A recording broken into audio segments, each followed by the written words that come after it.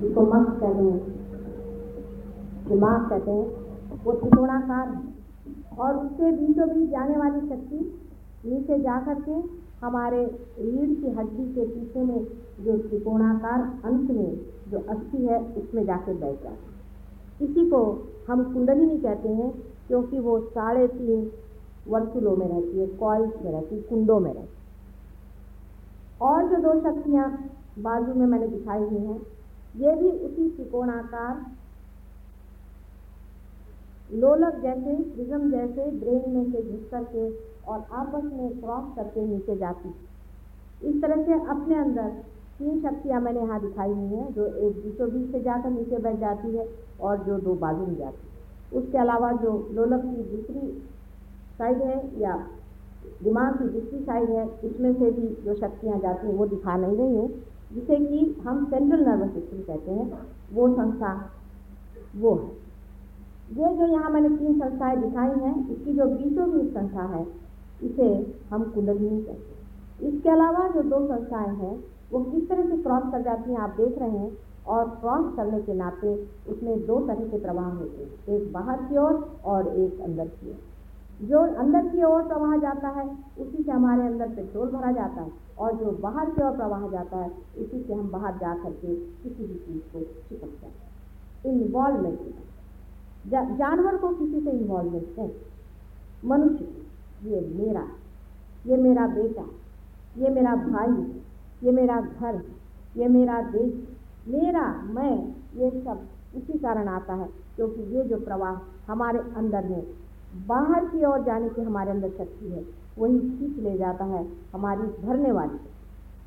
हम बाहर आसानी से चले जाते हैं, जैसे आप सबका चित्त मेरी ओर बहुत आसानी से है, किंतु अगर मैं सीधी बात कहूँ कि अपना चित्त आप अपनी ओर रखें, आप नहीं रखें, इससे सरल तो कुछ होना ही नहीं चाहिए, किंतु ये नहीं हो पाता है। उसके कारण ये है कि हमारे बाहर जाने की शक्ति ज़्यादा है, और यही शक्ति हमें सिंपैथेटिक नाम की नर्वस सिस्टम देती है, जिसके कारण हम हमारे अंदर बची हुई जो शक्ति है उसे इस्तेमाल करते हैं, उसे हम उपयोग में, जो हमारे अंदर पेट्रोल है उसको हम खर्च करते हैं। वही हमारी सिंपैथेटिक नर्वस सिस्टम है, और जो हमारे अंदर भरती है वो हमारी पैरासिम्पैथेटिक है, माने जो हमारे अंदर आती है और आकर के स्थित रहती है। इन्हीं 2 शक्तियों के कारण हमारे अंदर ईगो और सुपर ईगो नाम की 2 चीजें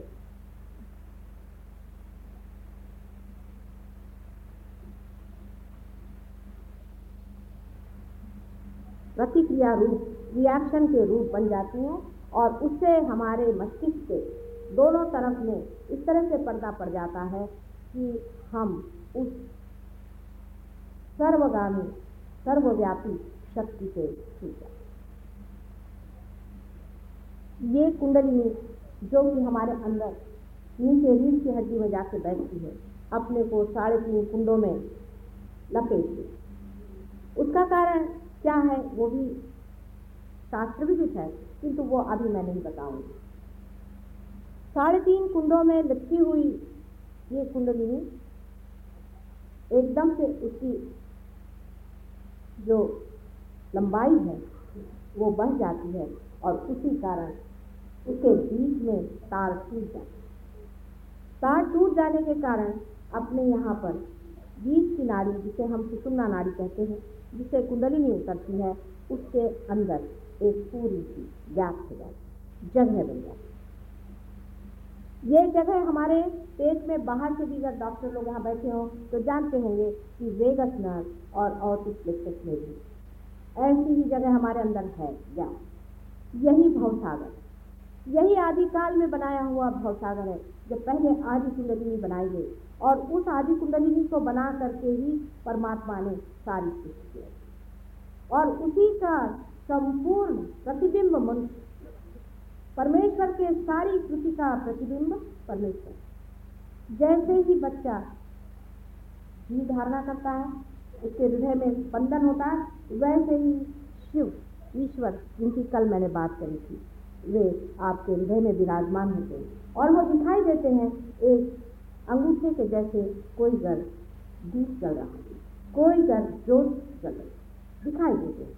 आपको नहीं दिखाई देते हैं, लेकिन हमें दिखाई देते हैं। आपको भी दिखाई दे सकते हैं, माने ऐसा नहीं कि आपको नहीं दिखाई दे सकते। अगर आपके पास माइक्रोस्कोप है तो आप कोई चीज़ को देख पा रहे हैं, और जिनके पास नहीं है वो नहीं देख पा रहे हैं। इसका मतलब ये तो नहीं कि जिसके पास माइक्रोस्कोप है उसको दिखाई नहीं दे रहा। आप भी माइक्रोस्कोप पालें और उसे देखें और जानें। हृदय में बसा हुआ यही जीव, इसी को हम लोग जीवात्मा कहते हैं, जिसे सोल लोग कहते हैं कि जब वो धारणा करता है पिंड की तो उसे लोग जीवात्मा। कुंडलिनी, ये मैंने आपसे कहा कि शक्ति और हृदय में बसा हुआ ईश्वर, मनुष्य के अंदर शिव और शक्ति दोनों ही बसे। इनका मिलन होना जरूरी है, नहीं तो मनुष्य तत्व में ब्रह्म तत्व की धारणा नहीं। हालांकि दोनों ही चीजें वहां पर, जैसे कि आपने अपने यहाँ गैस की लाइट देखी होंगी, मुझे बड़ी मजेदार लगती है कि उसके अंदर भी आपने देखा एक छोटी सी जोत जलती रहती है, और जब उसको पूरी तरह से आप खोल देते हैं तो गैस ऊपर से दौड़ जाती है और गैस के कारण वहाँ लाइट हो जाती है। इसी तरह से मनुष्य में भी एनलाइटनमेंट जो आती है वो भी बिल्कुल इसी तत्व पे आती है कि पहले शिव की शक्ति हृदय में स्पंदित होती है, और शक्ति जो है, शक्ति आदि शक्ति जिसे कही, वो शिव स्वयं जो ईश्वर स्वरूप है, साक्षी स्वरूप है, हृदय में स्थित होते हैं, और जो शक्ति जो कार्यान्वित होती है वो कुंडलिनी स्वरूप हमारी माँ यहाँ त्रिकोणाकार स्थिति में बैठी है। इसका स्पंदन आदि हम आपको दिखा सकते। यहाँ तो सबको कन्विंस करते करते ही इतने साल भी मेरी तो समझ ही नहीं आता है कि इतनी बड़ी चीज़ के लिए इतनी ज़्यादा सबसे लड़ाई झगड़ा लेने की क्या जरूरत। आखिर आप ही का कल्याण और मंगल ही तो हम चाह रहे हैं, और जिनका हो गया है उनसे तो ये बात पूछनी चाहिए। किंतु इसके लिए भी इतना लोगों के समझा करके आदमी पगला जाए। अगर मैं कल यहाँ एक हीरा रख दूँ और आपसे कहूँ कि देखिए यहाँ पर एक हीरा रखा हुआ, किसी को भी चाहे खरीद ले जाओ, कोई भी मुझसे नहीं झगड़ा करेगा, डिबेट नहीं करेगा, आर्ग्यूमेंट नहीं करेगा, लेकर पहले हीरा दौड़ने को आए। वो ये भी नहीं सोचेगा कि ये खरा है कि छोटा। और हीरे जैसे हजारों हीरे जिस शक्ति के द्वारा बने हैं, उस शक्ति के बारे में मुझे इतना संसार में समझाना पड़ता है। कभी कभी मुझे ऐसा लगता है क्या सारा जीवन ही ऐसा ही बीते, क्या ऐसे लोग होंगे ही नहीं इस संसार में जो इसको समझ सके। क्योंकि ये तो मास देने की बात मैं कर रही हूँ, बहुतों को देने की मैं बात कर रही हूँ, 2-4 लोगों को नहीं, अनेकों को होने वाली बात है और हो रही है। लेकिन जो होते भी हैं वो भी आधे अधूरे, पूरी तरह से पाना नहीं चाहते। इसी कारण मुझे हालांकि नहीं कहना चाहिए कि आपको यश आया, लेकिन इतना यश नहीं आया जितना कि मैं कर पाऊँ। हमारे बीच में बीचों बीच जो गैप है, बीचों बीच जो वॉइड है, ऐसी वॉइड पहले आदि शक्ति की, और उसी वॉइड में हम जानते हैं कि नाभि पे ही माँ हमें अपना दान देती है, पहले अपना रक्त देती है माँ। इसी तरह से इस आदि शक्ति माँ ने की अपना रक्त, इसी आदि मानव कहना चाहिए, या आदि मानव की जो कल्पना है उससे नाभि की ही पहले रखना। जैसे कि कोई हमें बड़ा भारी सा कारोबार तैयार करे तो हम क्या सोचते हैं कि इसका एक चेयरमैन बना दें, इसका एक वाइस चेयरमैन बना दें, इसमें 2-4 सेक्रेटरीज हो जाएं। इस तरह से हम अलग अलग जगह लोग बनाते हैं। इसी तरह से आदि शक्ति ने भी मानव की रचना करने से पहले ही इस सब का विचार किया, और पंचमहाभूत से तैयार की हुई सृष्टि। अब ये भी बड़ा भारी आख्यान है, उसे आप छोड़ दीजिए, जो हम आपको दिखा सकते हैं वही हम आपको बताएंगे। इस पंचमहाभूत से निर्माण की हुई शक्ति के लिए सबसे पहले कोई न कोई पालन करता चाहिए। उस पालन करते का अधिष्ठान करना जरूरी है। पालन करता पहला बनाने पर ही सृष्टि बनानी चाहिए। इसलिए यहाँ पर नाभि क्षेत्र पे श्री विष्णु की रचना, ये सत्य है। इसको मैं साइंटिफिकली प्रूव कर सकती हूँ। मैं कोई यहाँ हिंदू धर्म की या किसी भी धर्म की विशेषता लेकर नहीं आई। सभी धर्मों में अति विशेषता है, सिर्फ हमारे अंदर वो जीवंतता नहीं है कि उसे हम पर। श्री विष्णु साक्षात नाभि पर अपने बसते हैं, क्योंकि जब हम कुंडलिनी की जागृति लोगों को देखते हैं और जब उनका नाभि चक्र गड़बड़ में रहता है, तब हम देखते हैं कि श्री विष्णु का नाम लेने से नाभि चक्र जो है खुल जाता है। लेकिन नाम रियलाइज आदमी को लेना चाहिए, नॉन रियलाइज आदमी तो उसी तरह का होता है जैसे कि आपका कनेक्शन तो लगा नहीं, आप टेलीफोन घुमा रहे हैं। जो रियलाइज आदमी किसी आदमी को जागृति देते वक्त ये देखें कि उसकी नाभि चक्र पे कुंडलिनी उठ नहीं रही है अपनी जगह से, तो वो श्री विष्णु का नाम ले, और श्री विष्णु के नाम से कुंडलिनी वहां से उठ खड़ी होती। श्री विष्णु की स्थापना में श्री लक्ष्मी जी ही उनकी शक्ति है, हम लोग सब जानते हैं। ये बहुत अच्छा हिंदुस्तान में है कि ये सब बातें बचपन से हम अपनी दादी अम्मा और नानी अम्मा से सुनते आए। अब अगले जन्म के लिए तो मैं नहीं कह सकती कि यहाँ लोगों का क्या होगा, लेकिन आज जो हाल है उसमें अब भी ऐसे बहुत लोग हैं जो श्री विष्णु को तो जानते हैं। श्री विष्णु एक सिंबल के रूप में नहीं है जिसे कि हम सिंबल समझते हैं, सिंबल से कहीं अधिक है। जैसे कि साइकोलॉजी में यूं आदि बड़े बड़े साइकोलॉजिस्ट ने कहा हुआ है कि मनुष्य स्वप्न में ऐसे ऐसे सिंबल्स या प्रतीक देखता है जो यूनिवर्सल है, जो सार्वजनिक है, सब जगह वही वही दिखाई देते हैं। जैसे अगर किसी आदमी की मृत्यु होने वाली हो और उस पर अगर कोई हथियार इस्तेमाल होने वाला हो तो उसको एक विशेष तरह का त्रिकोण दिखाई देता है, और वो चाहे चाइनीज हो, चाहे वो इंडियन हो, चाहे वो अमेरिकन हो, वो पढ़ा लिखा हो या नहीं। ऐसे हजारों उदाहरण उन्होंने लिए हैं और उस पर से निष्कर्ष निकाला कि कोई ना कोई ऐसी शक्ति हमारे अंदर में है जिसको कि वो कहते हैं अनकॉन्शियस, यूनिवर्सल अनकॉन्शियस। ऐसी कोई ना कोई शक्ति हमारे अंदर बसी हुई है कि जो इस तरह के प्रति बाहर की ओर है। ये जो शक्ति हमारे अंदर इस तरह के प्रति फेंक रही है, वही शक्ति है जो हमारे अंदर इस तरह के प्रति जब हम गहरे में उतरते, जब आध्यात्म की गहरी पैठ पे बैठते हैं, तब इन्हें हम लोग देखते हैं। श्री विष्णु का स्थान हमारे नाभि चक्र पे है, और नाभि में श्री विष्णु जिस सागर पे लहरा रहे हैं वो प्रेम का सागर। श्री विष्णु के नाभि से कहा जाता है कि ब्रह्मदेव की उत्पत्ति है। सही बात, नाभि से ही कार्य होने का है, इसलिए नाभि से ही माँ ने श्री ब्रह्मदेव जिन्होंने सारी सृष्टि की रचना की है उनको निर्मित। इसमें कोई किसी धर्म विशेष की बात नहीं, मैं आपको बताऊंगी कि सारे ही धर्म हमारे इसी कुंडलिनी में बसे हैं, और हम बाहर का इंटीग्रेशन करना चाहिए, सब धर्मों को एक लाना चाहिए, ऐसी बेकार की बातें क्यों कर। हमारे अंदर ही हम इंटीग्रेटेड हैं, हमारे अंदर ही हम सब्लिमेटेड हैं। हम जरा अंदर झांकना तो देखें। जब सृष्टि की पहली रचना हुई, सबसे पहले परमात्मा ने श्री गणेश की ही रचना, सबसे पहले। उसका कारण गौरी जी ने परमात्मा कहने से भी आदिशक्ति ने सिर्फ उसके कोई बाप नहीं है, सिर्फ माँ ही। जिन लोगों के हाथ से वाइब्रेशन जा रहे हैं वो जानते हैं कि जमीन पर भी वाइब्रेशन आते हैं, जहाँ छुए वहाँ वाइब्रेशन आते हैं। गौरी जी जो साक्षात आदिशक्ति का रूप है, उनके बदन में छुए हुए मैल से, मतलब जड़ तत्व से जो बने थे, तो ही श्री गणेश। श्री गणेश का होना बहुत आवश्यक है, क्योंकि श्री गणेश शिव के बालक, अनंत के बालक श्री गणेश, जो कि सिर्फ पवित्रता के अवतार है। पवित्र ही उनका धर्म है, पवित्र ही उनका कर्म है, और वो पवित्र में ही जीते हैं।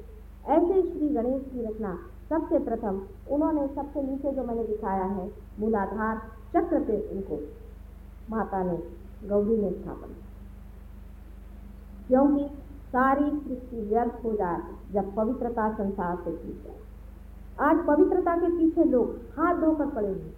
आपको पता नहीं कि मॉडर्न कह करके और बड़े विचारवंत कह करके, इंटेलेक्चुअल्स कह करके भी पवित्रता को जो लोग हाथ डालते हैं, वो जानते नहीं है कि सारे मानव जाति का आधार पवित्रता। ये बात शायद बहुत लोगों को पसंद ना, उसकी मैं माफ़ी चाहती हूँ, लेकिन जो सही बात वो यही है कि पवित्रता के सिवाय सारा संसार हिल जाता। इसलिए मैं पहले श्री गणेश की रचना हमारे स्वाधिष्ठान चक्र पे क्यों नहीं करी और हमारे नीचे मूलाधार चक्र पे क्यों करी, इसकी भी एक विशेष बात। श्री गौरी जी के एक ही चक्र लेकर वो आई थी, पहले ही चक्र पे, मूलभूत चक्र पे। ऐसा कहा जाता है कि गौरी जी नहा रही थी और उन्होंने अपने मोरी के दरवाजे पर ही उनको दिखा दिया। बड़ा सिंबॉलिक है। वो जब नहा रही थी तब उनकी पवित्रता की रक्षा करने के लिए वो माँ अपनी पवित्रता की रक्षा करने के लिए छोटे से बालक को दिखा देती है। इसका अर्थ यही है कि जब भी हम धर्म में उतरना चाहते हैं, जब भी हम परमात्मा से एकाकार होना चाहते हैं, तब उस शक्ति के बारे में जो हमारी माँ कुंडलिनी स्वरूप यहाँ बैठी हुई है, उसके प्रति एक छोटे बालक जैसा अबोध स्वभाव होना। बहुत से लोग सेक्स पर आज खड़े होकर के बातें कर रहे हैं कि सेक्स को सब्लिमेट करिए और उससे कुंडलिनी जागेगी। साफ साफ समझ लीजिए इस बात से कि सेक्स अपनी माँ पर मिलाद में जैसी घृणित बात करने से आप लोगों को तो उसी से चिढ़ हो जाए। कुंडलिनी आपकी माँ पहले ही यहाँ बैठी हुई है, पहले ही आप सब्लिमेटेड है। आपकी जो माँ इतनी पवित्र, आपके साथ जन्म जन्मांतर से आपका साथ देती हुई, आपको संभालते हुए आज तक यहाँ आई है। और अभी जब मैं उसको जागृति देने का प्रयत्न करती हूँ तो आप ही की तरफ से कहती है मुझसे कि नहीं, पहले मेरे बेटे को तू ठीक कर, मेरे बेटे का ये चक्र ठीक नहीं है, उसे तू ठीक कर।